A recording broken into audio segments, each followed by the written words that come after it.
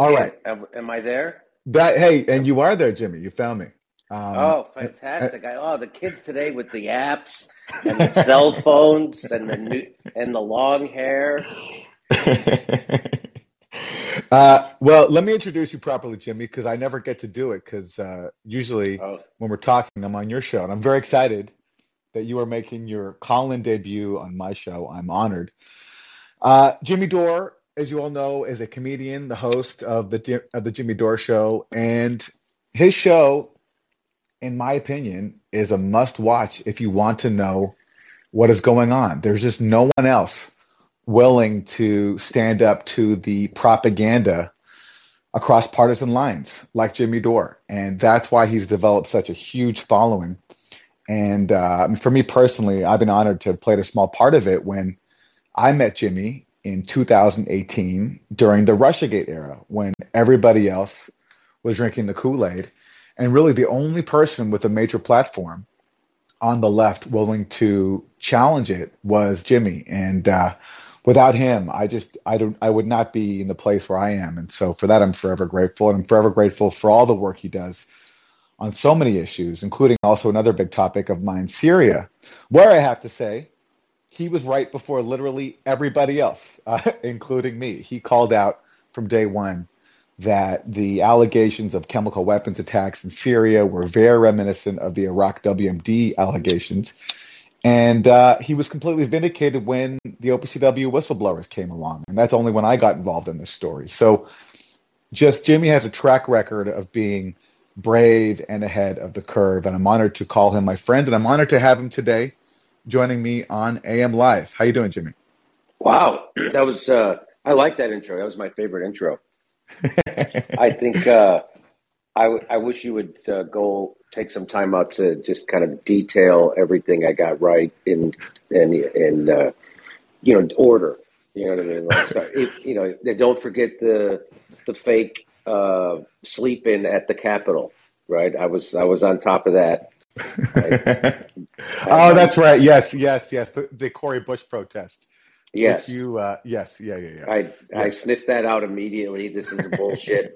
This is not real. This is all coordinated with the powerful, and it was, and it obviously was, and it didn't do anything. And yet, some people point to that as a high point of the year for the progressives. A fucking stunt.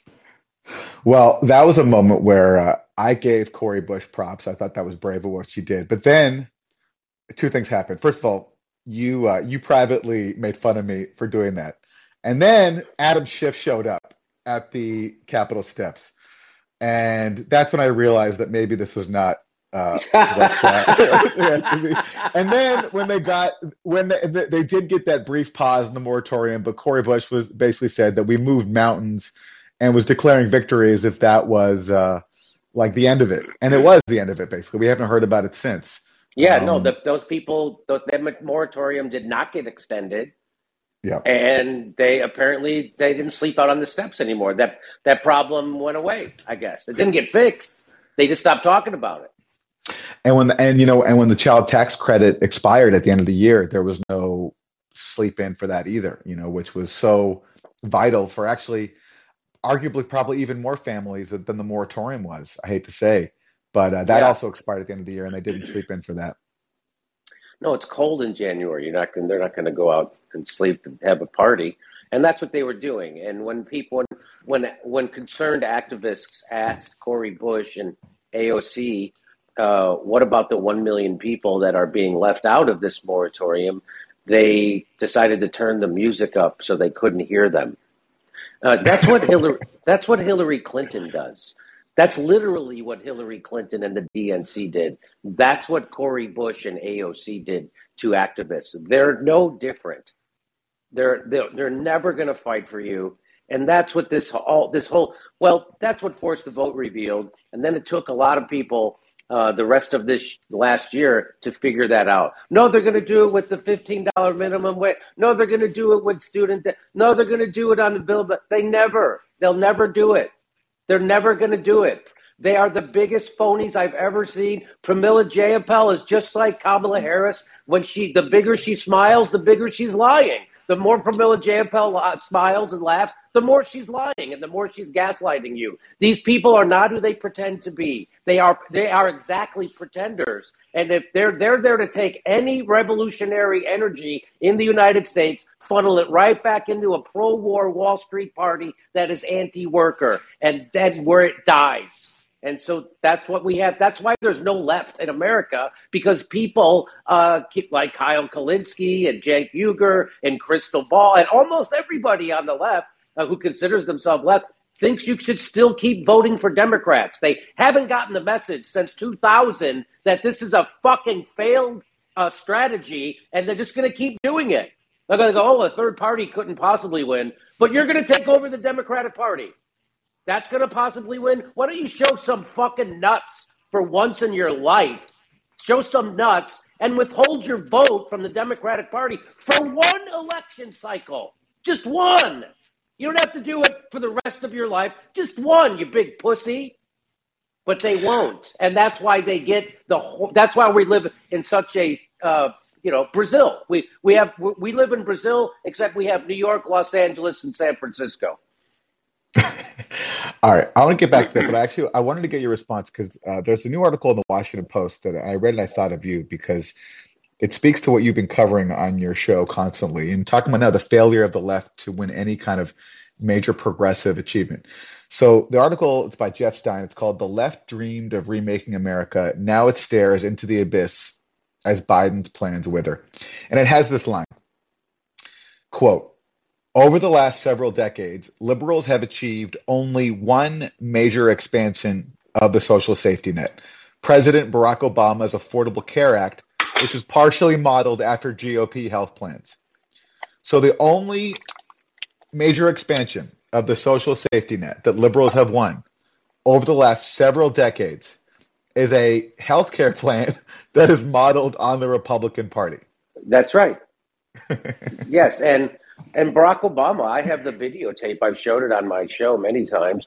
Barack Obama admitted that he was governing like a moderate Republican. He said, my policies, if this was in the 1980s, would be considered moderate Republican. Yeah, I know. But so things have shifted so far. Now being a moderate Republican is what a Democrat is. That's where we are. And still people are going to tell you to vote for Democrats. They're still going to tell you to donate to them. And that's just gutless. We just have a gutless, nutless left, Aaron. And they'll never get, where were the nurses during forced to vote? Now everybody's trying to get this passed in California, single payer. There's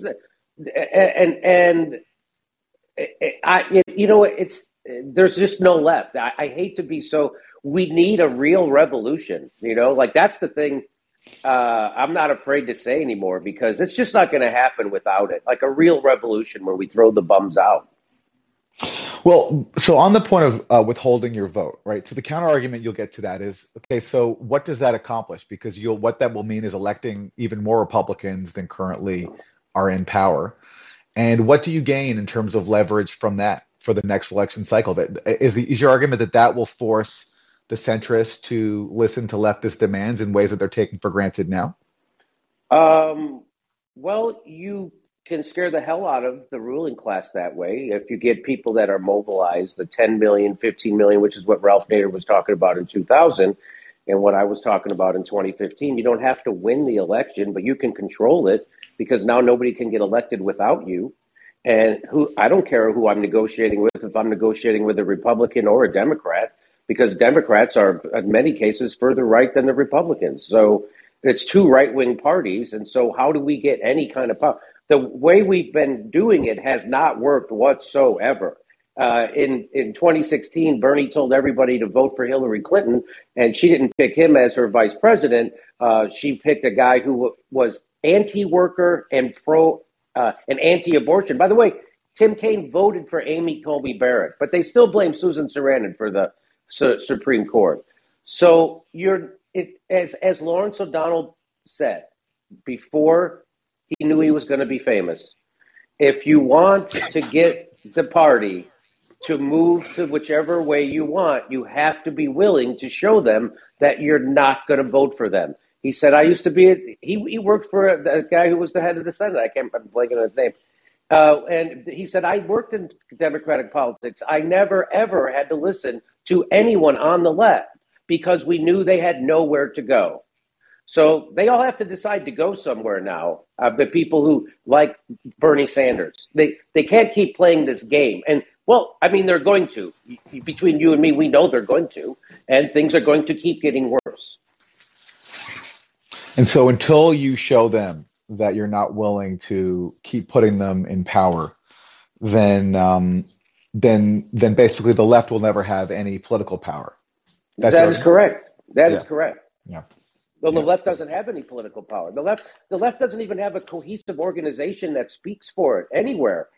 You know, I mean, the DSA is, again, it's another organization there to funnel your revolutionary energy back into a pro-war Wall Street party. That's what's happening on a national level. I'm not saying there aren't good people involved in it. I'm saying they're being misled. That is a compromised organization. I ripped a page out of their fucking handbook, and they pretended like they never heard of it, and it was some kind of crazy, stupid idea. And the page I ripped out of it was, we have to force a vote for Medicare for all on the House floor, which is also something that AOC said at the top of her lungs many times, that we have to get a vote either up or down, or we don't live in a democracy. And then when they had a chance to actually do it, they sided with the oligarchs. So voting for AOC, ironically, turns out to be a vote for Nancy Pelosi. Isn't that weird?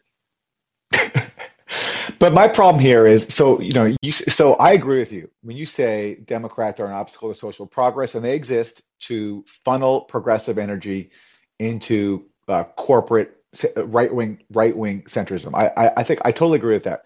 My problem is, though, you also say that in some ways Democrats are more right-wing than Republicans. I think you can argue that on foreign policy in some ways. Like if you compare, if you compare what Trump said in 2016 about foreign policy with Hillary Clinton, he was the anti-interventionist candidate. Now, that didn't translate, though, into policy, because once he came to power, he basically did all the neocon policies that he campaigned against. So rhetorically, yes, he was more anti-interventionist. And if he had actually governed in the way that he ran on foreign policy and talking about curbing interventions and pulling out of Afghanistan and Syria, I mean, I think you could have a case there. But in practice, look, what was his major achievement, legislative achievement? He had the tax heist. That was the biggest upward transfer of wealth in U.S. history, the tax cuts for the wealthy.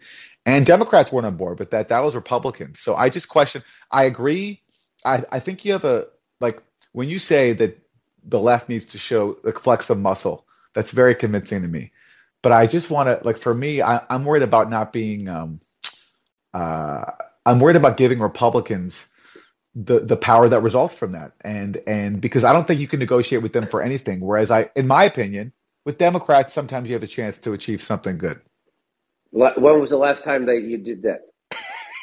Well, you just admitted that the only thing that the left has gotten done in the last 20 years was a right-wing giveaway to the health insurance and big pharma called Obamacare. That's the only thing that they can point that to, and it's not even a left-wing policy. So you keep pretending that the Democrats and Republicans aren't playing a game, and they are, because they're owned by the same people. That's not hyperbole, and they serve the exact same people. And so just like MSNBC versus Fox, that's for show. This is all for fucking show. They're all going to always be pro-war, pro-military industrial complex, and anti-Bernie Sanders. Both of them. And they both would have voted for Trump had Bernie Sanders been the nominee. They admitted it on fucking Morning Joe, all those pricks. They all know that they would fucking vote for then Morning Joe Ball had to correct Donnie Deutsch. Oh, don't you said the quiet part out loud, Donnie, that you'll vote for Donald Trump over Bernie Sanders, and of course they would. Right. I mean, right. Joe Biden was worse for this country by far than Donald Trump, and the biggest upward transfer of wealth in the history of humankind was the CARES Act. And that was voted for by every Democrat and every progressive in Congress. And nobody did anything to stop that. Bernie Sanders didn't put a hold. The most leftiest lefty Democrat didn't flex his muscle, not even a little. Bernie Sanders bullshitted people over the CARES Act and pretended like he fought to get unemployment insurance in the bill when he had nothing to fucking do with it, and that was already decided before he gave that speech. He's a grandstander. That's what that taught us, and that he'll never put a hold on a bill because he's never going to go against the establishment for real when he has the chance to. That's what that revealed too. So this idea that somehow Democrats are the saviors, Democrats are the enablers. They need the good cop, bad cop, and that's what we're living through. If do you think that Mitt Romney could have got done half the shit that Barack Obama did without any protest? He couldn't have. So that's why they love Barack Obama. That's where I'm very sympathetic to your argument that it's true that Barack Obama puts people like him put a very kind face on the oligarchy, and they can accomplish horrible things that someone like Mitt Romney as this villain could not do. But Trump did get done the tax heist. I do think that was the biggest upward transfer of wealth in U.S. history. At least with the CARES Act, I know that obviously the wealthy benefited. In fact, I want to ask you about some new stats about how much the billionaires have benefited during the pandemic. But the CARES Act at least had some positive provisions for working people, whereas Trump's whereas Trump's tax heist, that was just for the ultra wealthy, which to me is the Republican Party's only constituency. For every blue-collar voter we lose, we're going to add 2 to 3 white-collar suburbanites, and you can repeat that in Wisconsin, in Ohio, and in Illinois. Who said that? That was the Democratic leader at the time. Chuck Schumer, that's right. So this idea that I share your desire for a political party that somewhat represents workers too. They don't.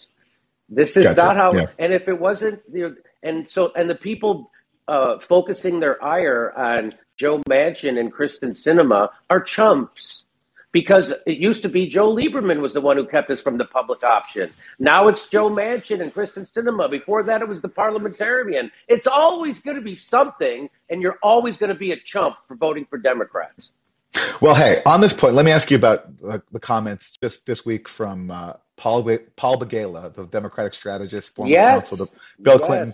And this represents the attitude towards average people that you're talking about. So he was on CNN on Monday, and he was asked to respond to criticism from the family of Dr. King about Biden administration coming up short in passing voting rights. And he blamed what he called, quote, bad followers. He said, I think the problem for the Democrats right now is not that they have bad leaders, they have bad followers, okay?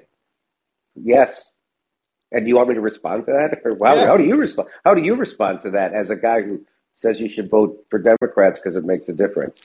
I said, look, I respond that the Democratic Party is an enemy to progress.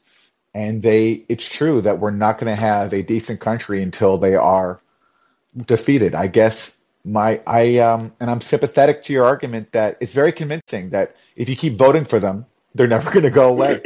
I think it's hard to argue that. But I'm being honest. I think of the alternative, which is putting Republicans in power for their cycle, and I just knowing all the horrible things they do, it's hard for me to get behind that. It is. Right now they can keep throwing the potato back and forth. It's the Republicans' fault. It's the Democrats' fault. If we had one-party rule like China, it would be better than what we have right now, because in China, actually shit gets done because people hold them accountable. When shit goes wrong, they only have one party to fucking blame. And now when shit goes wrong, they blame the other party. It's a joke. And they're all serving the same people. And $5 trillion in upward. And we're the only country that didn't give people payments during the lockdowns. We're the only Western country that didn't do that. And then they go out and they make people so desperate. Joe Biden promises them $2,000, which was a lie. And then they tell you got to censor Joe Rogan. No, the biggest liar in the country is Joe Biden. It's always going to be the president of the United States is always going to be the biggest liar in the country. The government is always going to be the biggest purveyor of misinformation. And then after that, it's always going to be the corporate media. It's not Joe Rogan is not the problem. but that's why they have to silence him, because he shines a light on what their problem is. Oh, they want Joe Rogan to bring on someone they want Spotify to have some kind of a policy. What kind of policy do they have at CNN for Chris Cuomo interviewing his fucking brother? They don't have any. Are you shitting me? They all take millions and billions of dollars from the people they're supposed to be investigating, which is why people like me and you have shows. What's it like seeing so much? Like it's like you know Joe Rogan. You came up with him in the comedy world, and just what's it like seeing him now being treated as sort of like public enemy number one by the corporate media? So if he's kind of responsible for so many problems in the country, he's like become like a new scapegoat. Yeah, that's their scapegoat. Now and that's all they got, and all they have is if they have to. And this is real. They have to keep the cultural divide happening, because once people realize that their enemy isn't their neighbor, but their enemy is also a victim of the same oligarchs that we both have an enemy, that's when they're in trouble. So they got to keep this going, and they got to pretend like Joe Rogan, a guy who endorsed Bernie Sanders, is somehow a right winger. And they do the same thing to me. I voted for Jill Stein. I voted for Howie Hawkins. Somehow I'm a goddamn right winger. I had the biggest movement in a generation to get a vote on Medicare for all. I'm a right winger. So that's all they have. And Joe Rogan dwarfs the corporate media, and they don't know what to do with them. That's why they don't know what to do with people like me or you. And that's why we drive them crazy. And that's why the last time Joe Rogan had somebody on his show from the corporate media, from CNN anyway, it was Dr. Sanjay Gupta. And guess what happened? Dr. Sanjay Gupta had to admit that CNN was lying about ivermectin. And they shouldn't have called it horse dewormer, because it's on the WHO list of essential medicines, and it won the Nobel Prize for medicine in 2015.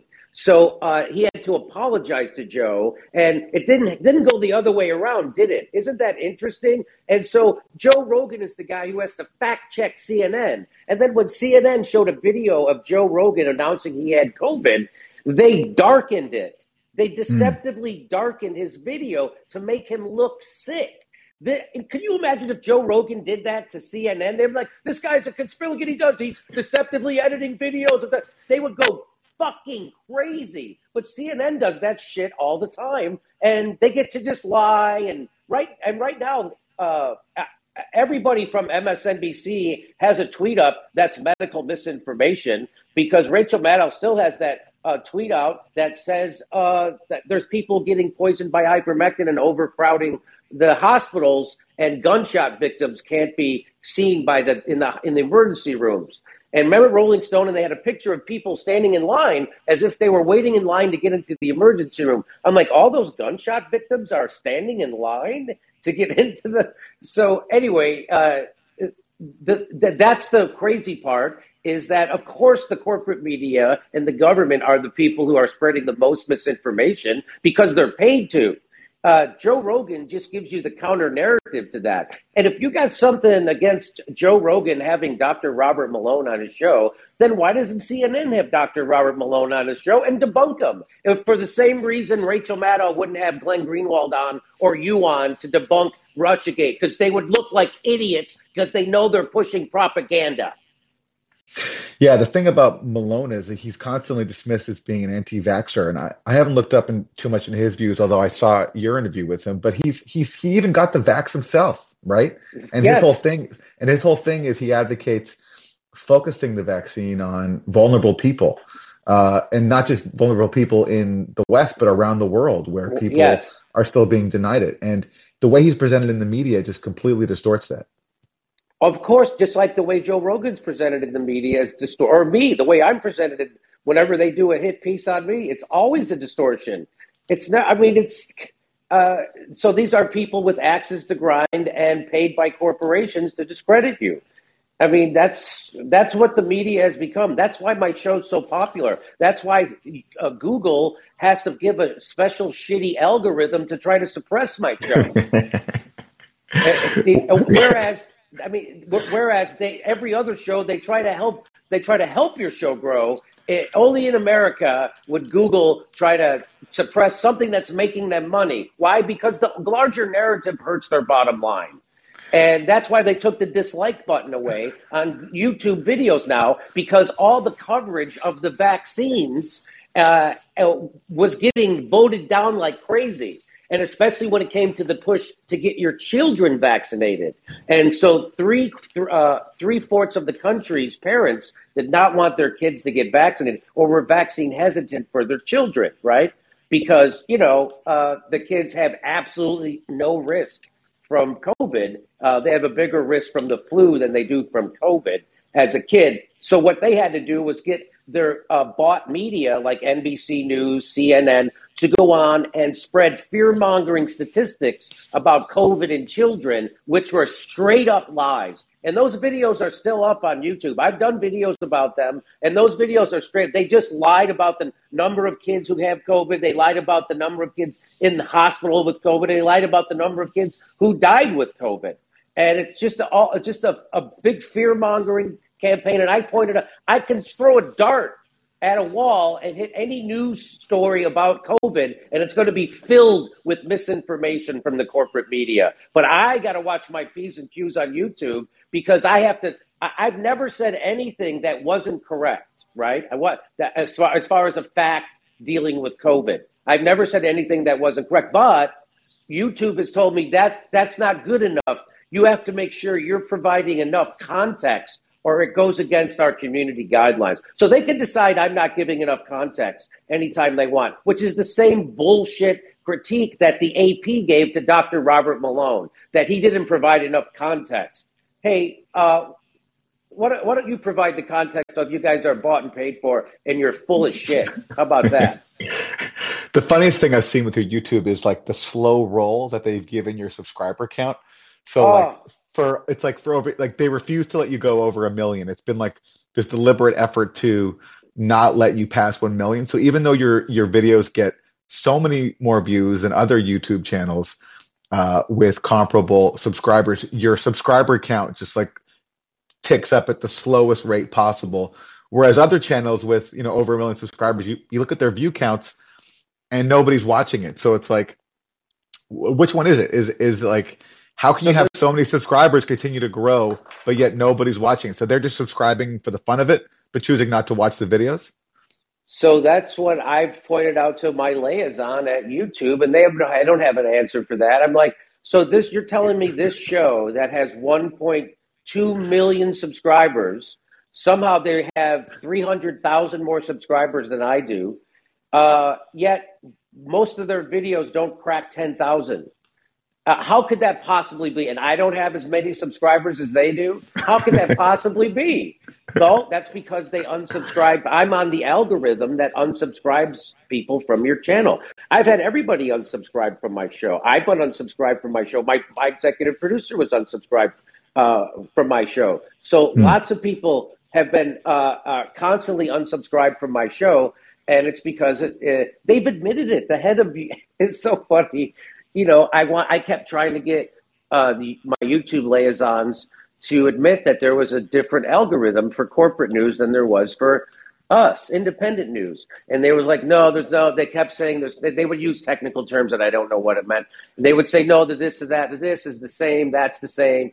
And I'm just like, hey, I don't know what you're saying, but I know that you guys are not treating us the same. And then the next week, the head of YouTube came out or Google, one or the other, and it's a woman, and she admitted that they were bragging that they are suppressing independent news views, or what do they call us, marginal news? They have a name for us.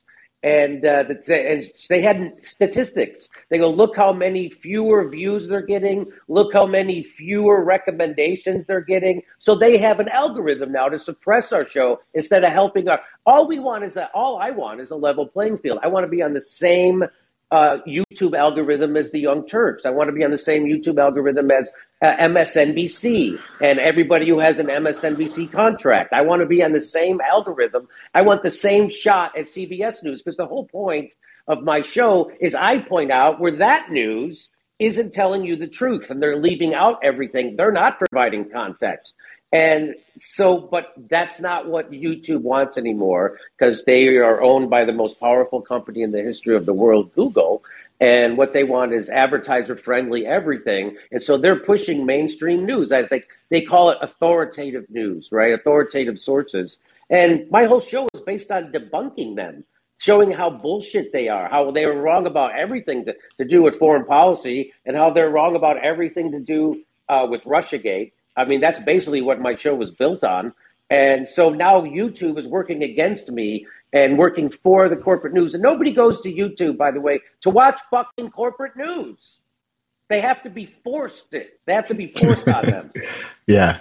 And am I right that you've, sometimes because out of concern of being basically censored, that you've chosen not to do your show, certain episodes of the Jimmy Yes, Dore show on YouTube? So you just don't even put them up. You do them on on Rumble Rumble, or Super U or Rockfin. Rockfin. Yeah. Like my interview with RFK Jr. I put it up on YouTube actually for a little while, and I just got nervous, and I just was Yeah. like, I can't risk my whole life. I had it up for like 2 days. It got 150,000 views in like 2 days, and then I just took it down, and I was like, because I couldn't sleep, Huh. and Yeah. I was like, hey, I'm all for being courageous, but I can't get sick. If I can't sleep, I'm going to get sick, and if I lose my channel, that doesn't help anybody. It's up on Rockfin, so I got it out there, and everybody could go see it. I want to ask you about your coverage of the response to the pandemic, because I think it's been really, of course, which is exactly what happened with Russiagate, really misconstrued. I mean, I think you've been accused of doing things that I've never seen you do. And what I've seen you do is focus on the impact of the pandemic on workers, on working people who are not represented in the, coastal media and in Congress.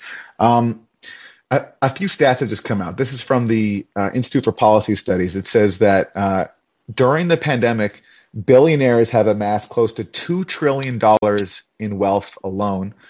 And another new study from Oxfam called Inequality Kills says that the wealth of the world's 10 richest men doubled since the start of the pandemic, with 160 million more people around the world pushed into poverty. And one more thing I want to read for you, because actually I'm pretty sure I learned about this first on your show. I think you and Max Blumenthal talked about this. This is about the impact of the pandemic and the lockdowns on Social Security. This is from the Washington Post.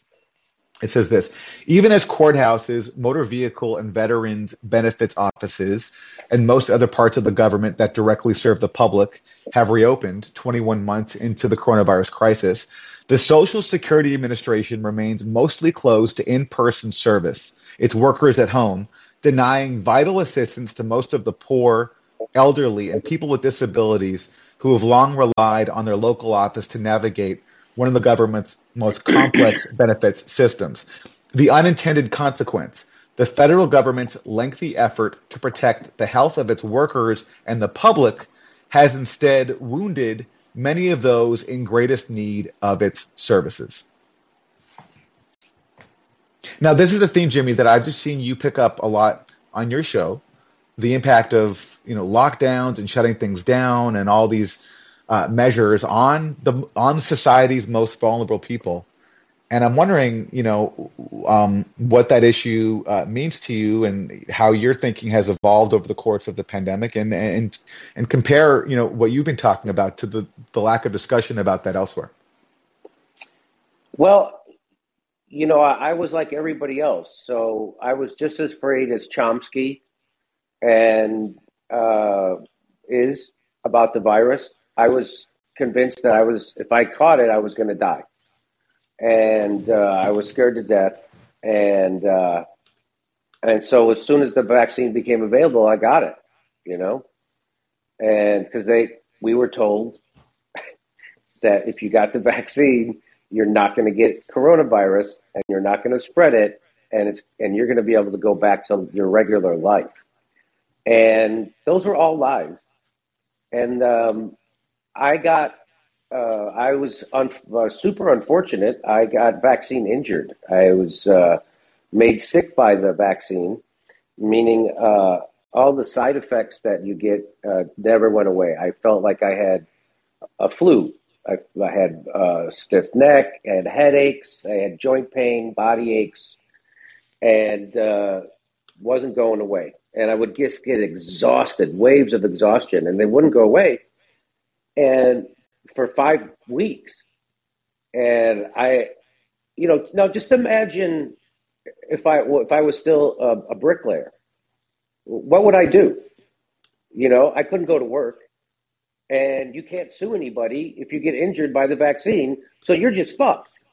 Luckily, I could still make it through a show or two, right? And I could still earn a living, and but I was in bad shape, and so I was contacted by a doctor who was running a study on how to treat COVID, and specifically long haulers. So his focus of his study was how to treat long haulers, and he had a theory about people who got vaccine injured that they would also present as long haulers. So he did a sophisticated blood draw on me and all these sophisticated tests, and he showed me the data, which I can't understand at all.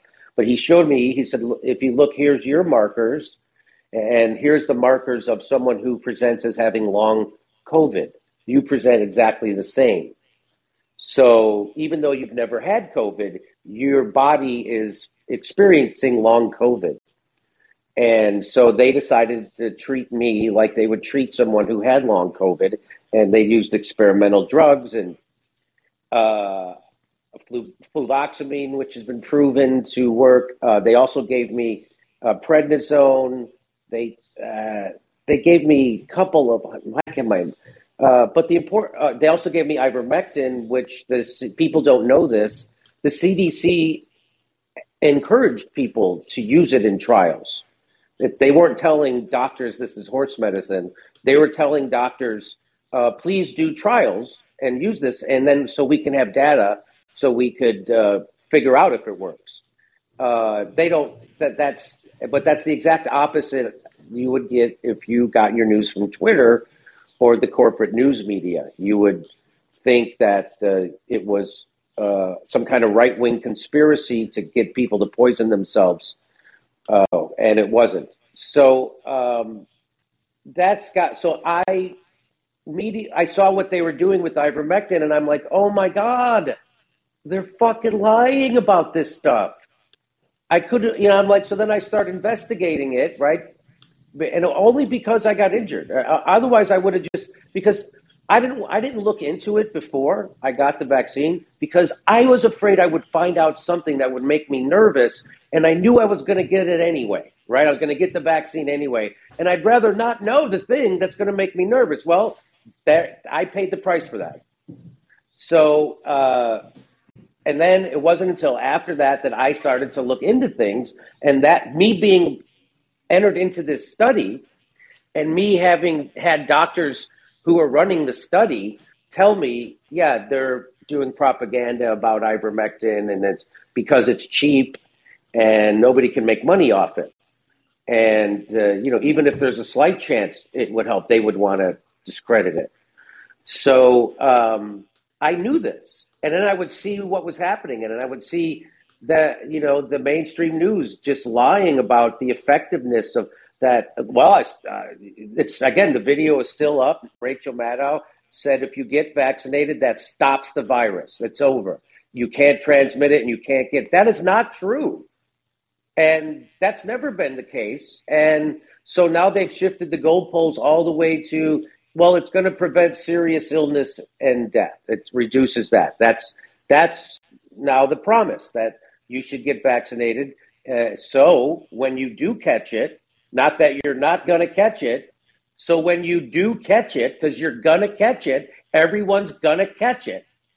So when you do catch it, you don't get sicker or dire, right? And yes, I know I said dire. But so that's where we're at, which is a total different promise. And now, but they still somehow, even though that's what they're telling everyone now, they're still not telling everyone that everyone's going to get it. They're still pretending like you can avoid getting COVID. You can't. You're going to get it. And so what they should be telling people is get ready for when you get it. And how do you get ready? You make sure your vitamin D3 levels are way up. Because the people who suffer the worst COVID are the people who have low vitamin D3 levels. You tell them to get their vitamin K2. You tell them to get you tell them to get zinc. There's lots of things. You tell them to lose weight. I lost a lot of weight during the lockdown. They're not telling anybody to do that. They keep saying the same two things, masks and vaccines, masks and vaccines. And they keep insinuating and they gaslight people into thinking that if enough people get vaccinated, we're going to get rid of this virus. We are never, ever getting rid of this virus, and everyone is going to get it. So why do we have to have a vaccine mandate? If you're going to get it, who do you care if you get it from someone who's vaccinated or if someone's unvaccinated? It doesn't make logical sense. And so, but it does tap into the, I want to blame and scapegoat somebody for this shitty situation that's caused by COVID-19. And so the establishment wants you to blame your neighbor instead of blaming them for their unbelievably abusive and corrosive policies of lockdown that didn't work. Well, the scapegoating part is where I totally agree with you. I think if they had just said, which is something that I accept, I have no grounds to challenge the studies that say this, that the vaccine reduces your chances of hospitalization and death. I think that's a very good reason to get the vaccine. But to scapegoat people who don't get it, who might have their own reasons not to get it. I mean, people have these choices to make on their own. To scapegoat them and blame them for a spread that really they have nothing to do with, because as you talk about, the vaccine does not stop the spread. It's raised this climate of distrust, and I think the argument that the vaccine protects you from, increases your chances of avoiding hospitalization and death is a good enough reason to get the vaccine. But to then make other claims around that and to disparage possible alternative forms of medicine and to blame workers and force them to get a vaccine or lose their job, and especially if you were talking about black workers who have a history of being, exploited by the medical establishment in the United States. So have every reason to not trust what they're being told. And that's their right, I think, even if I personally choose to get the vaccine myself. That's the part that I think is so unfortunate. And it does speak to what you've been talking about for a long time, which the establishment always finds ways to pit people against each other rather than having people unite to confront the oligarchy and the people who really make decisions in society and control society. They fired 72,000 healthcare workers in New York in the middle of a quote-unquote pandemic, and everybody cheered it on. Have we lost our minds? And why? Because they wouldn't get a vaccine that doesn't prevent you from getting it. It doesn't keep you, and you're going to goddamn get it. And so who do you care who you get it? That doesn't prevent transmission. It just fucking doesn't. And it doesn't prevent you from getting it. And there was never any science that said it prevented transmission. There was never any science that said that. If you go today to the FDA, well, the last time I went, which was about 2 weeks ago, to the FDA website to look this up, and you say, does the mRNA vaccine prevent transmission of COVID? They say, while it is, we hope it does. They say, we hope it does. They don't have any evidence that it does. So they never did have that. So whenever someone told you that, they were fucking making it up. There's the misinformation, not Joe Rogan. They're afraid that Joe Rogan's going to give information. They're not afraid of misinformation. They've always been afraid of information. And exactly how I predicted it on the Young Turks, when every knucklehead at the Young Turks was for censoring Alex Jones, I said there's already a fucking system in place that is supposed to discourage the kind of shit that Alex Jones is doing right now. And by the way, Alex Jones is going through it right now. He's being sued and he's getting his ass handed to him. And but if we went from it's just going to be Alex Jones to now we went to the inventor of the mRNA vaccine technology in the middle of an mRNA vaccine technology pandemic, and then we banned a president, then we banned a Kennedy. So it's everybody now. Now everybody's afraid they're always going to lose their right to free speech. Yeah, and that's the part that is crazy. That no matter whether I agree with people like RFK or not, and I don't agree with what a lot of what I heard him say, but the fact that people like that can be banned is just insane. And you're right. It's totally normalized this culture where people cheer that. They cheer the They firing of workers. They cheer the cancellation of free speech, and they that's chilling. Aaron, if those shitlibs, if those Biden voters had their way, they would ban people like you for Russian misinformation. Oh, I know. I know. But that isn't. Yeah, of course. I know. Jim, I know you have to go soon because you have another Yeah. interview coming up. So what's happening with the Jimmy Dore show? Maybe talk to us about are you touring again anytime soon? I know you've been doing some more live shows recently. How's that been going? And are you hitting the road again? Uh, we are going to be in Raleigh, North Carolina, Charlie Goodnights, and it's already sold. There's a second show now. So yeah, so you know what? It's traveling and doing comedy in red states is such a. I heard Bill Maher say this, and I was like, yes, it's such crazy.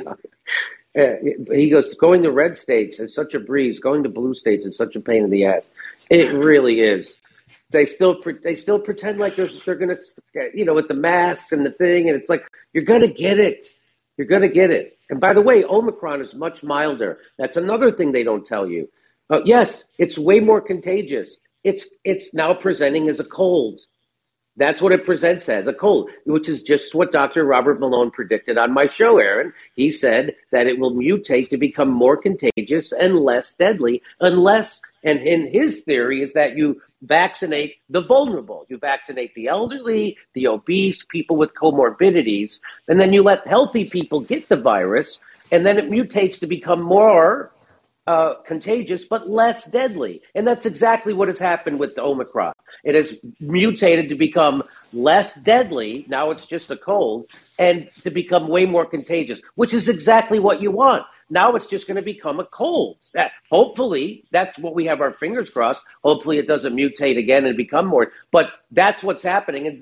And so the idea that you can silence a guy like that, and his voice it's dangerous. So now we live in this world now where ideas are dangerous, and the government and big tech and corporations have to protect us from ideas that are bad. And the thing is, the Democrats all cheer this on.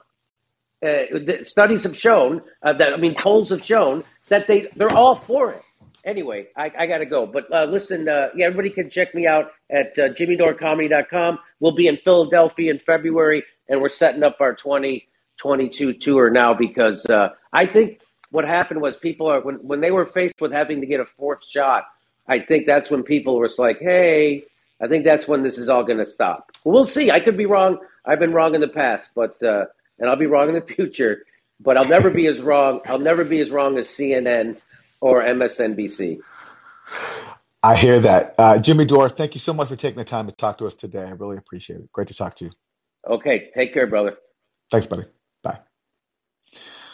All right. So that was Jimmy. Really grateful to him for stopping by. And we have some people in line with calls, so I will take them, starting with Sid. And when you come in, just remember to unmute your microphone. Hi, Aaron. Hi, Sid. I was just wondering, how does it feel to have your integrity questioned by the towering intellects of Emma Vigeland and Sam Cedar, who have done field research in the Lower East Side of Manhattan and Brooklyn, compared to you? Does that, do you lay awake sleeping at night? Does that really bother you? Oh, I wasn't aware that they questioned my intellect, but I welcome, look, I welcome criticism if it's substantive. It actually was a great example is it was really good for me when the Young Turks tried to debunk the OPCW whistleblower story, right? Mm-hmm. Most tactful propagandists on the Syria dirty war, which is pretty much almost everyone in media who covers Syria, pushes propaganda around it. They avoid the OPCW story because it's so explosive. This is, the world's top chemical weapons watchdog going to Syria, investigating this alleged chemical attack in April 2018, where Syria was blamed and the U.S. launched airstrikes in purported retaliation. And the OPCW's own inspectors found no evidence of a chemical attack, and they wrote up a report that was then censored. And all this is documented in an extensive trove of leaks, right? And so for this story is so explosive that most people in the media just ignored it. It's to the extent it's being mentioned, it gets dismissed by The Guardian as a Russian-led campaign, which is not true. These are the OPCW's own inspectors who did this investigation and then protested when that investigation was censored. The New York Times mentioned it once in passing at the bottom of a story about something else, about this website called Bellingcat, which happens to be funded by the U.S. government, something that was omitted. But most people otherwise have just ignored the story. But then the Young Turks came and tried to debunk it because instead of just apologizing to me for saying I'm paid by Russia, they doubled down and tried to take on the story that I cover and that they had attacked me for. And it brought more attention to a story that everyone has otherwise ignored. And so I appreciate it actually when people come at me like that, because it brings more attention to stories that are otherwise swept under the rug because they're too damning to the establishment narratives. And that's why I challenge them personally. And I'm gratified when it elicits a result. So I didn't know that people have questioned me from the majority of stuff, but great. I hope it brings more attention to the stories that I cover. Thank you. Thanks, Sid. Okay. Next caller is For Revolution Chris, and remember to unmute yourself when you come in. Oh, actually, sorry. No, here we go. Hey, Aaron. Hey. Hoping Jimmy would be on so I could ask him what that next interview was here and see where that's. But anyway, interesting conversation today. Did you guys talk about that? I think you did. The 270 doctors that wrote that letter and was covered in the Rolling Stone. I think Jimmy covered that recently. We didn't talk about that today, but okay. I'm pretty sure I didn't watch Jimmy's most recent show, but I'm pretty sure, if memory serves me correctly, that he did talk about that. He did. I think the premise was like he was making fun of some of the doctors' credentials, like they were not who they said they were. Was that what it was about? Well, there's a lot of them that aren't doctors. There's a lot of just nurses, and nurses are acceptable, but there's a lot of like MPHs, which are like hospital administrators, and right. like people that have PhDs and are research people and researching not on epidemiology. It's really interesting. But anyway, I was wondering if you had any thoughts about that.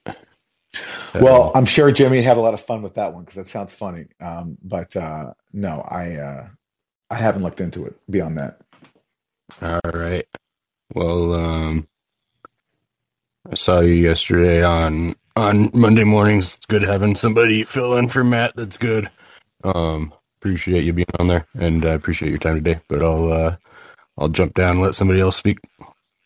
Thanks for coming by. Thank you. Okay, Kusha, you are next, and remember to unmute yourself. Hello, Aaron. Are you able to hear me? Yes. Okay, great. Thank you very much for having me on your platform again. I really enjoyed hearing your discussion today with Jimmy Dore. And as the previous caller said, congratulations on your new opportunity with Katie Halper. Thanks. And for people to know, Matt Taibbi is taking a book leave from Useful Idiots, so I'm filling in for him in his absence. Okay, great. And so I wanted to ask you a question about what was mentioned earlier during Jimmy Dore's intro to this episode about the Syrian chemical attacks. Also, a little bit before that, I was wondering if I could preface with something that's oriented towards the title of this episode. And in that spirit, I was wondering if I could just ask you, firstly, what you think about what have been some of the most frustrating cases of the, shitlibization, if you will, of an influential figure's legacy, like what's been done to that of Martin Luther King Jr., for instance. Like Hillary Clinton, as she did recently, spoke about the white moderate quote, like someone other than that you've seen that you've found frustrates you? So another example of a noble legacy being exploited. Exactly, in that way. I know, like Mandela's, for instance, a big one. If you have any that personally very much irk you through the work you've done or through the work you've seen, I'd be curious to know. Well, yeah, I think the most egregious example is Dr. King, just because the gap between how he's publicly presented now in the mainstream versus what he actually stood for is so wide. I mean, he's someone who also opposed, war, economic equality, but all that and organized around it. When he died, he was organizing sanitation workers in Memphis and rallying to support them, and also organizing the upcoming Poor People's March, and all that gets just completely erased because the establishment wants to water him down. But in terms of other examples, geez, I have to think about that. Uh, I mean, God, I'm sure there are so many. I'm sorry, I'm just blanking at the No moment. But worries there. That's an if I, on-the-spot question. It's tough. And if so, oftentimes, yeah, oh, sorry to cut you off. I was just no, going to go say, ahead. oftentimes what happens, in my view, I've noticed is someone who's very challenging against the establishment and status quo, they don't often get the Martin Luther King treatment. Someone that comes to mind for me, whose book I was gifted by a family member and I really cherish, and I know you admire a lot, is Robert Fisk, who was very much had his character assassinated around the time of his death and afterwards for just a bunch of hoopla around his name and whatnot. That it's not often that someone Yes. gets to be put on a pinnacle like King. So that's why it would have been interesting for me to hear. But of course, I know it's tough on the spot to think of questions Yeah, rapid I'm fire. trying to think. Look, Robert Fisk is a great example, and actually, I've meant to do something about that because it's true. When he died, he was totally character assassinated and wasn't given the praise that he deserved as being an actual, authentic journalist who reported accurately from the Middle East, a place that's been subject to so much propaganda in the interest of Western hegemony. And there's actually a great movie about Robert Fisk that a friend of mine made, Oh, named wow. Young Chang, and it's a documentary. It's produced in Canada. It's called "This Is Not a Movie," and my friend, the director Young Chang, made it, and it's so good. I'm pretty sure it's available online, and it follows Fisk around during the last years of his life. It follows him to Lebanon, to Syria, to parts of Europe as he's actually tracking down weapons that were sent by the CIA and its allies to Syria via Europe from weapons factories in Eastern Europe. And it's so good, and it's such a great portrait of who Robert Fisk actually was, and what he represented. And I've actually meant to do something about that. So this is actually a good reminder that I want to do a proper tribute to him, because when you talk about what journalism is supposed to be, especially Western journalism, the heart of the global hegemon, having people who are willing to speak accurately about what it's doing around the world. I mean, Robert Fisk was the quintessential example, and I certainly learned a lot from him. So that's a good reminder to actually do something about that. And if I can think during this call of someone who fits the bill of your question, I will respond. I'm still drawing a blank. It's hard to think beyond Dr. King. And No worries. if anybody else has any candidates, I'd love to hear who they are. And Aaron, if I may, that was just one thing that I thought of as I was speaking. But what I originally wanted to ask, if it's all right, and Fisk is a good tie into this, about Syria, and because how relentless Fisk was about calling out all atrocities from all governments, Assad included, given that he was there at the Hama massacre in 1982 under Hafiz al-Assad, which I've seen estimates anywhere from 10,000 to 40,000 civilians killed. It was Howard Zinn who said specifically that oftentimes in wars and such, you can never get an exact number. And obviously it pertains in a case like Hama massacre.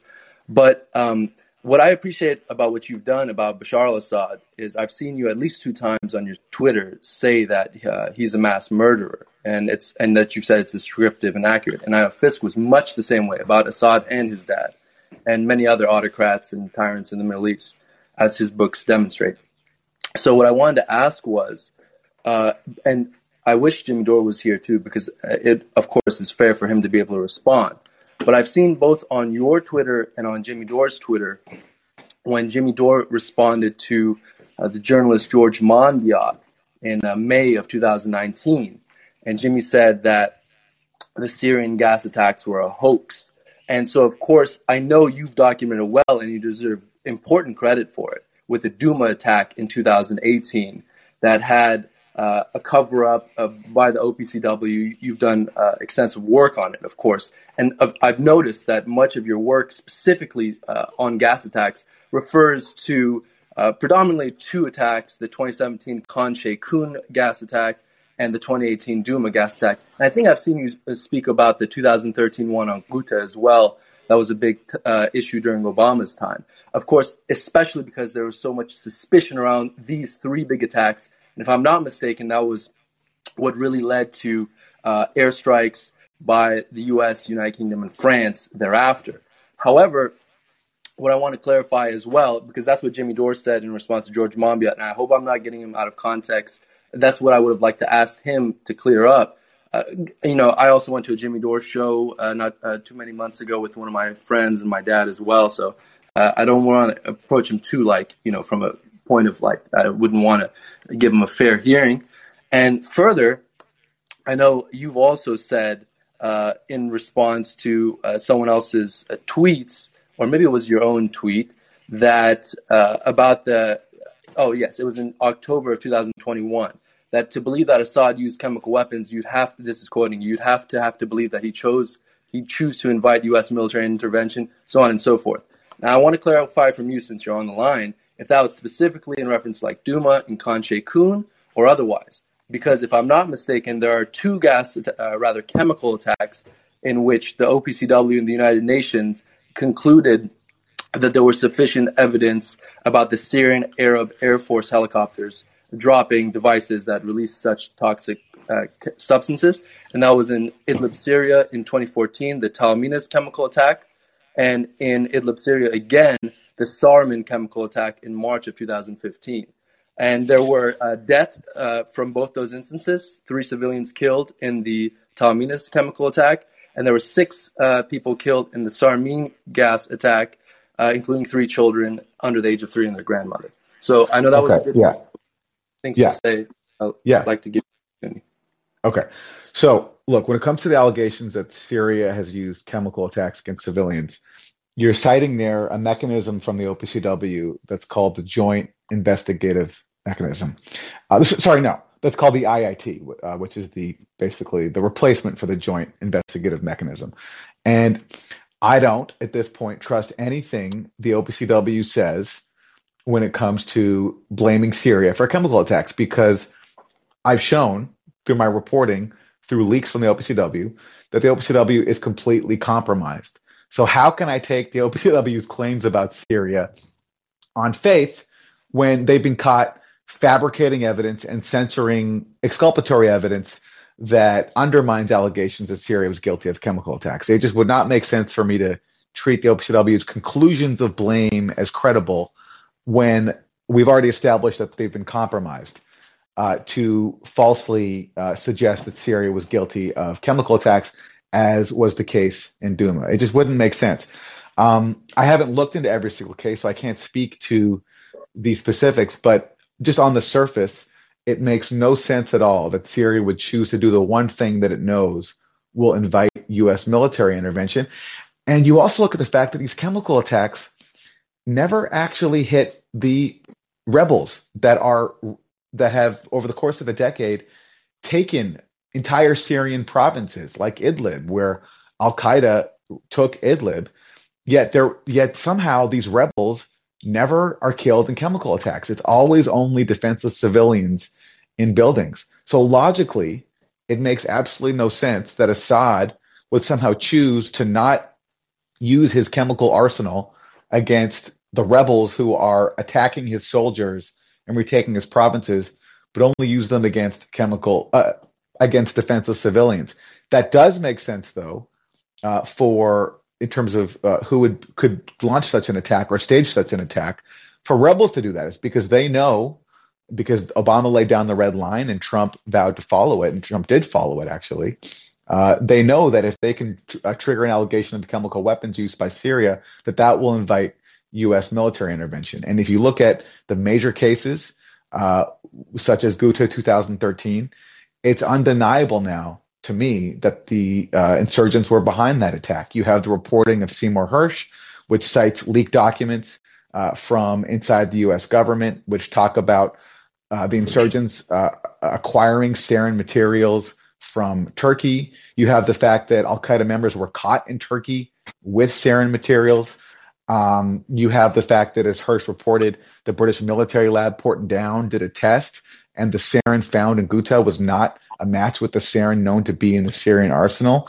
Recently, on Pushback on my show, I interviewed some researchers who did a study that nobody has challenged, which mapped the trajectories of all the rockets that landed in Ghouta and found that they all come based on their ranges, which was established by a scientist named Theodore Postal and has been accepted by the UN, by the way, that the trajectories all map to a single location that's inside insurgent-controlled territory, not the Syrian government-controlled territory. So there's, to me, and then you have, of course, Duma and the trove of evidence that was suppressed by the OPCW, but that was published by WikiLeaks. So all the evidence points in one direction, and all the logic points in one direction. So for me to then accept on faith claims that are made to the contrary just does not make any sense. And let me also address something else you said, because it's important. I have called Assad a mass murderer before on Twitter, but to be honest with you, that's not a term I would use now, because the more I've learned about the Syrian dirty war, and the more I learned about the billions and billions and billions of dollars that were spent on weapons and propaganda to whitewash those weapons that went into the hands not of moderate rebels, not freedom-loving Democrats in Syria, but sectarian death squads. I mean, that's who the insurgency was, and everybody admits that now. That's what the Defense Intelligence Agency admitted in a leaked 2012 report early on in the war. That's what David McCloskey, who's a former CIA analyst who covered Syria during his time, that's what he admitted to me too recently on Pushback. That's what Jake Sullivan admitted when he said in a February 2012 email to Hillary Clinton that Al-Qaeda is on our side in Syria. All of them admit that the drivers of the insurgency in Syria were sectarian death squads like Al-Qaeda. And Assad certainly committed many atrocities, killed a lot of people, but he did that in the context of defending his country. So I'm not going to condemn him for acts of war that are committed in the process of defending his own territory. He didn't invade the U.S. He didn't invade Iran or Syria or Jordan. His neighbors, Saudi Arabia, Qatar, Turkey, Israel, invaded him essentially by supplying weapons to sectarian death squads. And I'm not going to hold his government primarily responsible for acts that they take to defend their country, especially if they're working, by the way, with with not sophisticated weapons. They don't have precision weapons like the U.S. and Israel do. So if you're going to launch a war in a foreign country, that country is going to respond unless they want to be taken over by Al-Qaeda or ISIS and whoever else. So that's why I wouldn't use that language now, the more that I've learned about the Syria dirty war. Well, if I may just respond to that, I think it doesn't preclude you from making the criticisms that you justifiably do about the United States funding Al-Qaeda, ISIS, what Jake Sullivan said. As you've put what Biden said, I think it's like tens of thousands of weapons Biden admitted and hundreds of millions, if not $1 billion+ dollars. Like, this is all true, but that doesn't preclude you from still calling Assad a mass murderer and still condemning the United States effort. And even despite that, Assad still carried out murder and torture prior to, 2010, 2011, as well as his father did, which I've seen you speak on. Of course, I would never dispute that the Assad government carried out atrocities before and after the war. I know, and I've said this many times, a lot of people suffered under the Syrian government, but still, that doesn't give anyone else the right to commit infinitely more atrocities and cause infinitely more atrocities by launching a dirty war on a foreign country with billions. The world's richest countries, Qatar, Saudi Arabia, the U.S., spent so much money flooding this country with weapons. And I'm not going to I'm not going to condemn the Syrian government for what they do in response. They have the right to defend themselves. I don't want to, that doesn't mean I'm a fan of the government. Doesn't mean I like their policies. That to me is Syrians' business. It's not my business as a Westerner who rules Syria. My business is stopping my own government's atrocities and debunking the propaganda that they put out to whitewash those atrocities. And to me, it'd be so hypocritical to condemn Syria for acts that it takes in defense of its own territory from a war that is launched by my own government. My concern should be my own government and its crimes, not what foreign states do to defend themselves from it. So I want to respond exactly with Robert Fisk, because Robert Fisk didn't take that position. Robert Fisk condemned Syria for their crimes during Assad's time, and he condemned the United States, the British, and French, and so on. This is Chomsky's position I've seen him share, and I've seen Glenn Greenwald quote that position, that he can influence, firstly, like that his government, that is the United States, is one of the largest purveyors in the world of such atrocities, first. And secondly, that he has an impact on it. That's the Chomsky quote I paraphrase.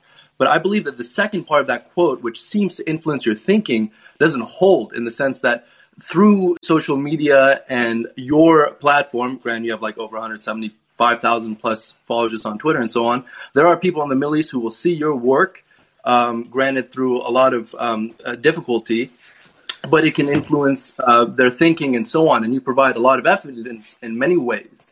And so that's why I don't understand why it would preclude you from doing so. Secondly, I'm not saying you need to take the OPCW and just trust them blindly. Perhaps that was, I didn't qualify my statement as well. But rather that you should do the exact same type of, and now I'm not saying that this is your onus or anything, but that specifically in the two chemical attacks I mentioned, Talminas and Sarman, and yes, they were in Idlib, and yes, Idlib is a terrorist haven. That's evident. It's like 70 plus, I don't know what exactly the number is, overwhelming majority is controlled by ISIS type figures, but that these attacks with the sufficient evidence, because granted, there are the several whistleblowers that you've done for your Duma reporting, you've spoken of, seeing what their perspective is, for instance, on the Talminas and Sarman chemical attack and otherwise. That's all I would be saying in that instance. Okay, well, listen. What I will say is at the Gray Zone last year, I believe, we published an article, and I will send it to you. If you email me, I'll send it to you. We published an article that was written by, we described them as OPCW insiders. This is a group of OPCW insiders. That's how we describe them, responding to one of the IIT reports blaming Syria for an unrelated chemical attack, like unrelated to Duma. So it might have even been one of the ones you mentioned. So they have actually taken on allegations beyond Duma 2018 and Ghouta 2013. So if you email me, I'll send that to you. And I'll just say, again, think of the logic. So Al-Qaeda, using U.S. weapons, by the way, takes the entire Syrian province of Idlib. Somehow Assad decides to never hit them with chemical attacks. He does manage to, according to the official narrative, launch chemical attacks on a few, just to use them against a small number of civilians. And it just, without even looking at the specific incidents that you mentioned, just the logic makes no sense. And I bet you if I were to scrutinize those reports the way that I've scrutinized the Duma case, I could find fault. But the problem is, in the ones you've mentioned, I haven't looked at them yet. So I can't comment with some authority, but I'll just say on the surface, given the preponderance of evidence pointing to staging in the other cases, given the fact the OPCW has been compromised, and given the logic of Assad choosing to do the one thing he knows could invite U.S. military intervention and doing it with no military gain because he's not hitting the people who are attacking his own soldiers and retaking his territory. Doesn't make any sense. And do you have a response to what I said about Fisk and Chomsky, the stances, so on? Well, if they're yes, and so this is where I disagree with them. I just don't think it's my place as a Western citizen when my government is subjecting Syria to one of the most expensive, dirty wars in history, and now subjecting it, by the way, to economic warfare via sanctions. It's not my place to condemn Syria for how it responds. It doesn't mean I like the government. As I said, it doesn't mean I endorse their policies. And I recognize that there's been a lot of suffering under the rule of Assad, and that I know people who have been tortured in Syrian prisons and whose families faced persecution from the Syrian government because they were leftists. So I know it wasn't a safe place for for people with certain political views to go against the government, and that they've paid the price for that. But I'm not going. I think it's so hypocritical, and this is where I love Chomsky, I love Fisk. I'm not going to. It's not my place to condemn a government, no matter what I think about it, for military actions that it takes in response, and the key word is in response to foreign aggression. That's where I just disagree Aaron, with them. if I may respond, was it not more hypocritical to have one set of standards for your own government and one set of standards for a different government? Is it not No. less universal? No. Because, In fact, Chomsky will say that you should have a higher standard for yourself, or else you're a hypocrite. People, and should actually have a higher standard for yourself first before you condemn other people. Cornel West takes a universalist stance. He calls Iran a fascist theocratic state. Furthermore, if I'm not mistaken, even if you look at like Marx, it's workers of the world unite. Is it not like everyone being a human being? Sure. And is it not? I'm not saying, Aaron, because I know it's an important qualifier that human rights organizations are not used by the U.S. State Department and MI6 and so on to justify based off false flags, farcical reasons, and so on. We've seen that with the incubator babies in the first Iraq War, weapons of mass destruction. That's all true. What I'm saying is there are false flags and there are legitimate ones in terms of atrocities carried out by other governments. But I'm saying if your statement takes, for instance, like 5 minutes to condemn the United States, it's not like, you're not breaking yourself to condemn the others as well, is all I'm saying. Like Fisk's, very perilous efforts showed throughout his entire career. He was almost beaten to death. I think it was in Afghanistan. He's a very brave person who's done so much important work, and he's one of my heroes. But and look, I think we can wrap it up because we've gone on for a while, and I want to get to the next caller to give them time. But for me personally, I'm not endorsing the Iranian government, the Syrian government, or any other government, and I also don't think I'm not the UN, so it's not my place to condemn or endorse every single government. It's my place to be concerned about the actions of my own government. And again, and this is my position, and I understand that it differs from yours and from people like Chomsky. If I understand Chomsky's argument right, is that I don't think it's my place to condemn governments for actions that they take in response to foreign aggression. I can condemn Iran or Syria for other things, for how their own internal policies. But that's, to my own primary concern is my own government. To me, ultimately, it's not really my business what Iran does to its own people. That doesn't mean I can't condemn it, but it's certainly not anywhere near my primary concern, especially at a time when my own government is subjecting places like Iran and Syria to so much suffering, with Iran via the sanctions and Syria via the dirty war and the ongoing sanctions. So let's leave it there, Kusha. You're welcome back anytime to continue this, but I want to get to the next caller. Okay? Absolutely. It was a great pleasure. Thank you very much for letting me speak. Thank you. I appreciate it. Hi, Tree Marie, and just unmute yourself before you talk. Hi, Aaron. Hi. I just wanted to comment on an article that you shared yesterday, as well as Jimmy Dore talked about on his show last night. It was the reporting by Jordan Sheraton about the Flint. Okay. Yeah. And the Attorney General thing. Uh-huh. And, this ties into something you brought up earlier about reporting being ignored. And, it pretty much fell flat, I noticed. I have a couple reporters like from the establishment media that I'm, connected with on Twitter, and, it's like it fell flat. And, I had made comments that, I voted for this Attorney General. And I said that, any Dem who, votes for her after this reporting, as far as I'm concerned, is a privileged hypocrite and a shitlib, and, I was told that, Charlie LaDuff, the other reporter on the story, is a hack, and I said, oh, well, is Jordan Sheraton, and I named some of the high profile, sources in the story, who are, are they all hacks too? And, so I just want to comment on that and just, how frustrating it is. Yeah. Let's just explain the story briefly for people who missed it. So Jordan Cheriton is a great reporter with Status Coup, had an article where he reported that prosecutors in Michigan, they were basically close to filing racketeering charges against government officials for financial fraud that led up to the Flint water crisis. But then the Michigan AG, Dana Nessel is her name, Yes. after she came to office, she basically fired those prosecutors and dropped that effort to bring racketeering charges.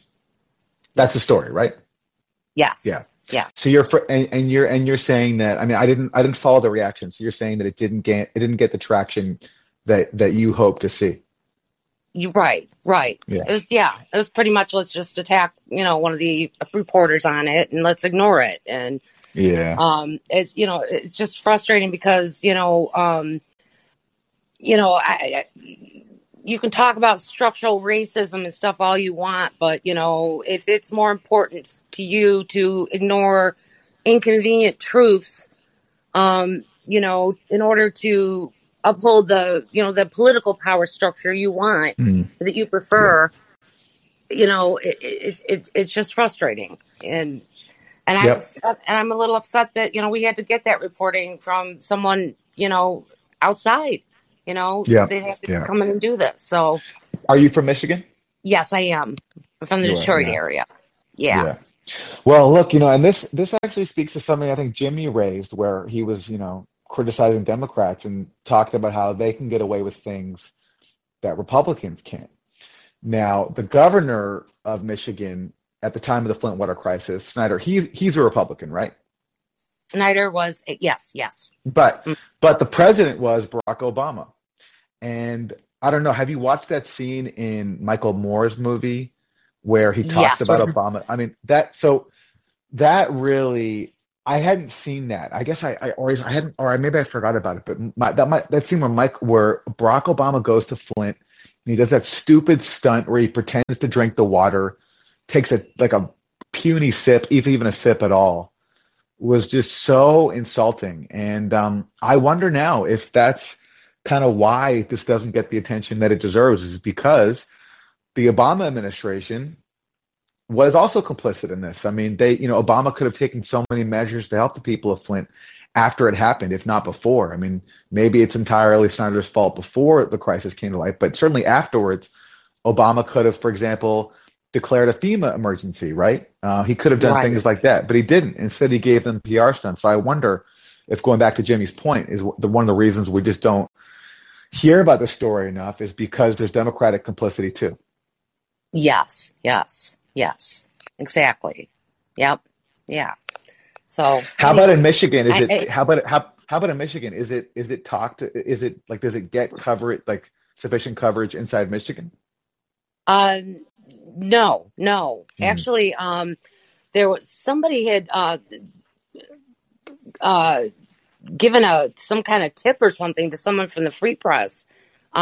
Actually, high up, they confronted him about why didn't the paper report on this more, and he Right. just kind of shucked it off. Well, low staffing and stuff like that. Throughout this pandemic, I mean, both of the Detroit papers, the Detroit News and the Free Press, they put paywalls around a lot of their stories. I'm paying a subscription now, which is Mm. fine, hoping to keep everybody on and stuff, but you're not, you're not reporting on this. I mean, Mm. I just feel like it's just like everyone is still so afraid of like the Trump thing and anybody associated with Trump getting elected that they will tolerate anything from a Democrat, anything, Yeah. to Yeah. stay in power. So it's just, I if there's any sharing, or I just hope it does get some traction, but I just wanted to let you know what I see happening here. And I Well, appreciate look, it. listen, thanks for raising this. And look, I'll share the article again today, even though it was published in the Guardian, which I have a whole lot of problems with because, I on know. every issue I care about or I spend my time on, like Russiagate, the Syria dirty war, they're they're Yes. completely but anyway, but I'll make an exception for Jordan and because it's such a great and important story. So I'll share. And Thank you. yeah, I really hear your point. I totally agree. And stories like this should get way more attention. And last call, everybody, if you're for who's listening, last call for callers before we wrap it up. And thank you, True Marie. Thank you for calling Thank in. you. Take care. Take care. All right, we got For Revolution, Chris back again. Okay, here you go. Hey, there was something I forgot to say that I wanted to ask you before. When you and Jimmy were talking, hold on. When you and Jimmy were talking, uh, he's saying, basically F Democrats don't vote for him anyway, and you're saying, but then we get Republicans. And something I'd like to ask you about that is, what do you think about kind of a pendulum theory? Like, the worse it gets, the more people start paying attention, and because I think part of the problem is there's a complacency and there's not enough action from the masses of people. I mean, we have pretty low voting rates in this country, and I think if we got more people voting, I think if you look at the polling, on issue based polling, people are on our side on almost every issue. Legalizing weed, getting health care for everyone, ending wars, less military, taxing the rich, like almost all these issues, uh, we're on the right side, and the majority of people are on the right side. But do you think that if things get bad enough, it will compel more people to vote, to be engaged, to pay attention? Because I think that's a big part of the problem on why things don't change enough, is there's a built-in Yeah. complacency amongst the American people that allows these things to continue. And if it gets bad enough, then we get closer to having a revolution or at least revolutionary changes in governance and how our government operates and exists. See, I struggle with this issue. When I look at the examples in recent history that have inspired me most, that was people in the most dire conditions organizing and achieving a popular progressive victory. And I'm talking about in Bolivia with a movement that elected Evo Morales, and Haiti, one of the poorest countries in the hemisphere, like Bolivia, electing twice Jean-Bertrand Aristide, who was a priest who came from the masses. And in the case of both countries, that was when conditions had gotten so dire. And yet in those dire conditions, people managed to organize and elect these leaders who actually represented them and spoke to their concerns. Now, of course, both of them were overthrown in U.S.-backed coups, and Aristide was overthrown twice, actually, U.S.-backed coups. But I think about, so when I look at the U.S., do things need to get so bad like they did in a country like Bolivia and Haiti? That's the only opportunity that we'll have to really elect leaders who come from the masses, when the masses are so in such dire straits that we're compelled to organize and find a leader who actually represents us and not just settle for these, milquetoast corporate Democrats. But the problem with that is it's just like to advocate conditions getting worse and to effectively advocate electing Republicans, at least for one cycle or two. I mean, that's ultimately the argument you're making if you're advocating withholding your vote from Democrats, is you're going to elect Republicans. That's who will benefit.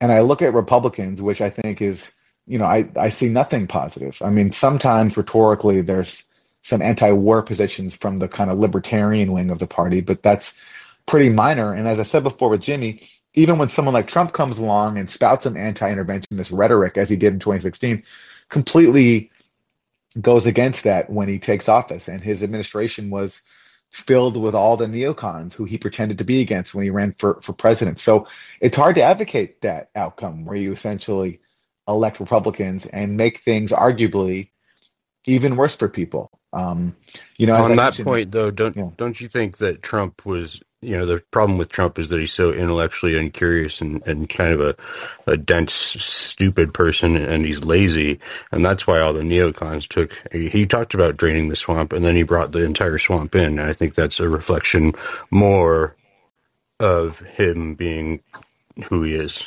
and the things I just described to him. So if you get somebody who's competent, and that's kind of the fear of DeSantis, in my opinion, is that he is more competent, but he has the same kind of thoughts as Trump on a lot of things, and I don't think he has much anti-interventionist stuff himself either, which is standard GOP. But to speak real quick to what Jimmy said, what's the big difference between what the Democrats do and the Republicans do? There's not a huge difference. I mean, they might ban abortion. Look, but that's going to happen anyway with the Supreme Court, right? But the smallest differences between the world's most powerful people still make a big difference to the most vulnerable. I really do believe that.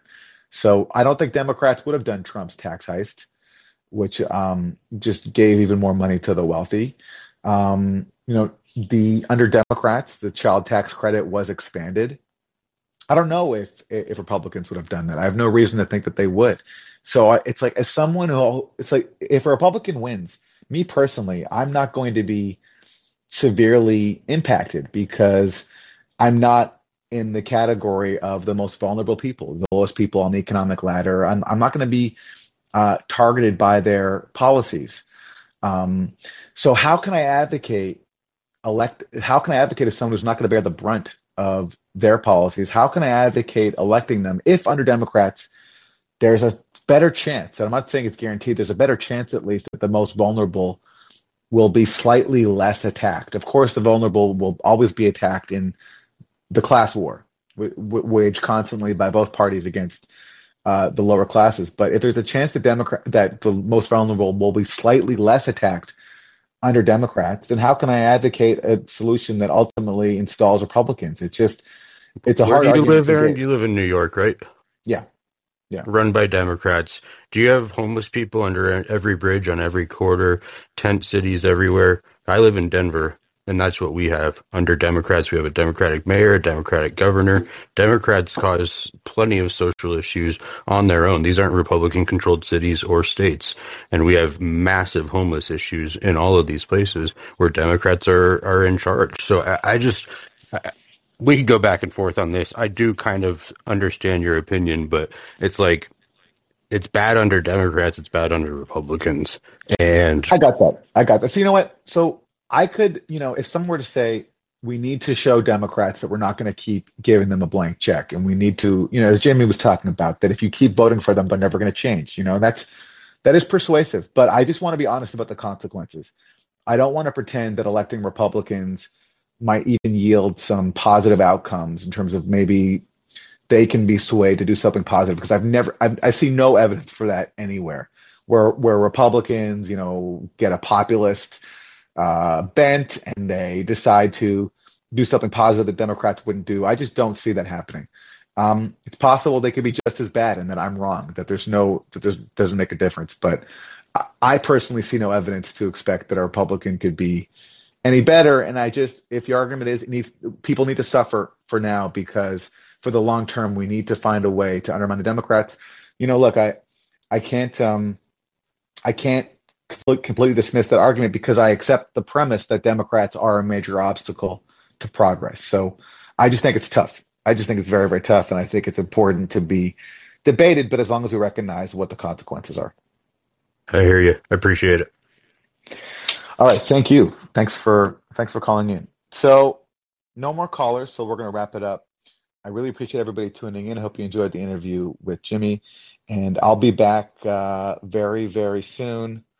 Oh, we got a bonus caller, and all right, we'll do that. We'll let Omar come in, and Omar, unmute yourself when you speak. All right. Hey, Aaron. Hey. Hey. So one of the things that, I understand what you're saying about that small differences can really impact some people who are pretty vulnerable. But I think that, like, the situation that we're in, like, in terms of climate, in terms of healthcare, education, debt. I mean, it's pretty extreme, and I think that it calls for like much bigger reform, much bigger. We need to overhaul like our system. We don't have a democracy based on studies in Princeton where they looked at policies versus public opinion, and our opinions are not being reflected by those that we elect to represent us. And so I think it's just a really dire situation, and I don't think a lot of people appreciate, the level of effort and change that we need to engage in order to, lift a lot of, global suffering to like at the rate that we need to. And so, I think there needs to be a broad education. I also called into Brianna Joy Gray's show and said that there's so many opportunities for people like Bernie when they're running to educate people on how we got to where we got. And I don't think he took those opportunities to do that. He could have said, we're not engaging in redistribution of wealth. Like, that wealth was stolen from you, from those at the top, and it's been happening over the last 40 years.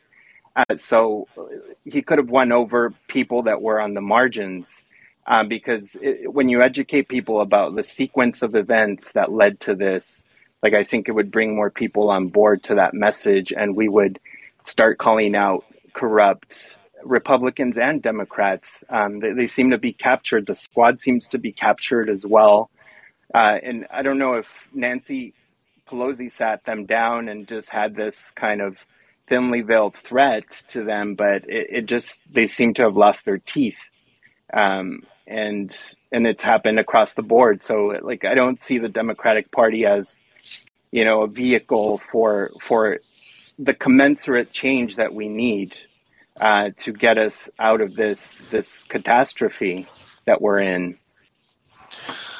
Yeah, well, I agree with that. They're not a vehicle for change, and they are an obstacle to progress. It's just how we get to replacing them when you have the alternative is the Republican Party. It's just, that to me is the challenge. And I don't claim to know the answers. I just, in my comments today, I've tried to lay out what my concerns are about adopting what Jimmy Dore was advocating. And I'm not saying I think he's wrong. I just have concerns about what the consequences are. And I'm wondering if, there are ways to keep electing Democrats to avoid Republicans while still organizing outside of Congress and building up another political party that way. And into, maybe undertaking those efforts. And then once it's reached a critical mass, then you stop voting for Democrats. But of course, the counter argument to that would be, well, you cannot build a political party as long as you're keeping to put Democrats in power. It's tough. And I don't have the answers, but the concerns I've raised today about, again, it's not me who will bear the brunt of Republican policies if they're in power. And I just have a hard time advocating for an outcome that leads to installing in power the worst people, and when I look at the Republicans, I mean, I do see them that way. That is how I see them. So that's my concern. Yeah. I mean, I think that we need to engage in a really concerted effort where we name and shame both sides, both individual Democrats and Republicans, and show what they promised, what they ran on, and the discrepancy of what they voted on. I mean, that needs to be systematic. That needs to be broadcast to as many people as we can, so that we can either shame them into falling in line with what our needs are, what our will is, or just getting them out of public office and replacing them with people, because this is ridiculous. Well, I hear that, and I totally agree with that. So thank you, Omar, for calling in. Sure. Thank you. All right, so we'll wrap it there. Thanks everyone for tuning in, and I really appreciate you taking part in this call. And we'll be back with another. I might even do another one this week. We'll see if I have something good to talk about. I'll do another one. And you can, in the meanwhile, catch me on my show Pushback at thegrayzone.com, where I'll also have more reporting soon on the OPCW scandal. I'm working on my next article about that. And I'm also on Substack, which you can sign up for to receive my newsletter. And yeah, I really appreciate you tuning in, and I hope you have a great day.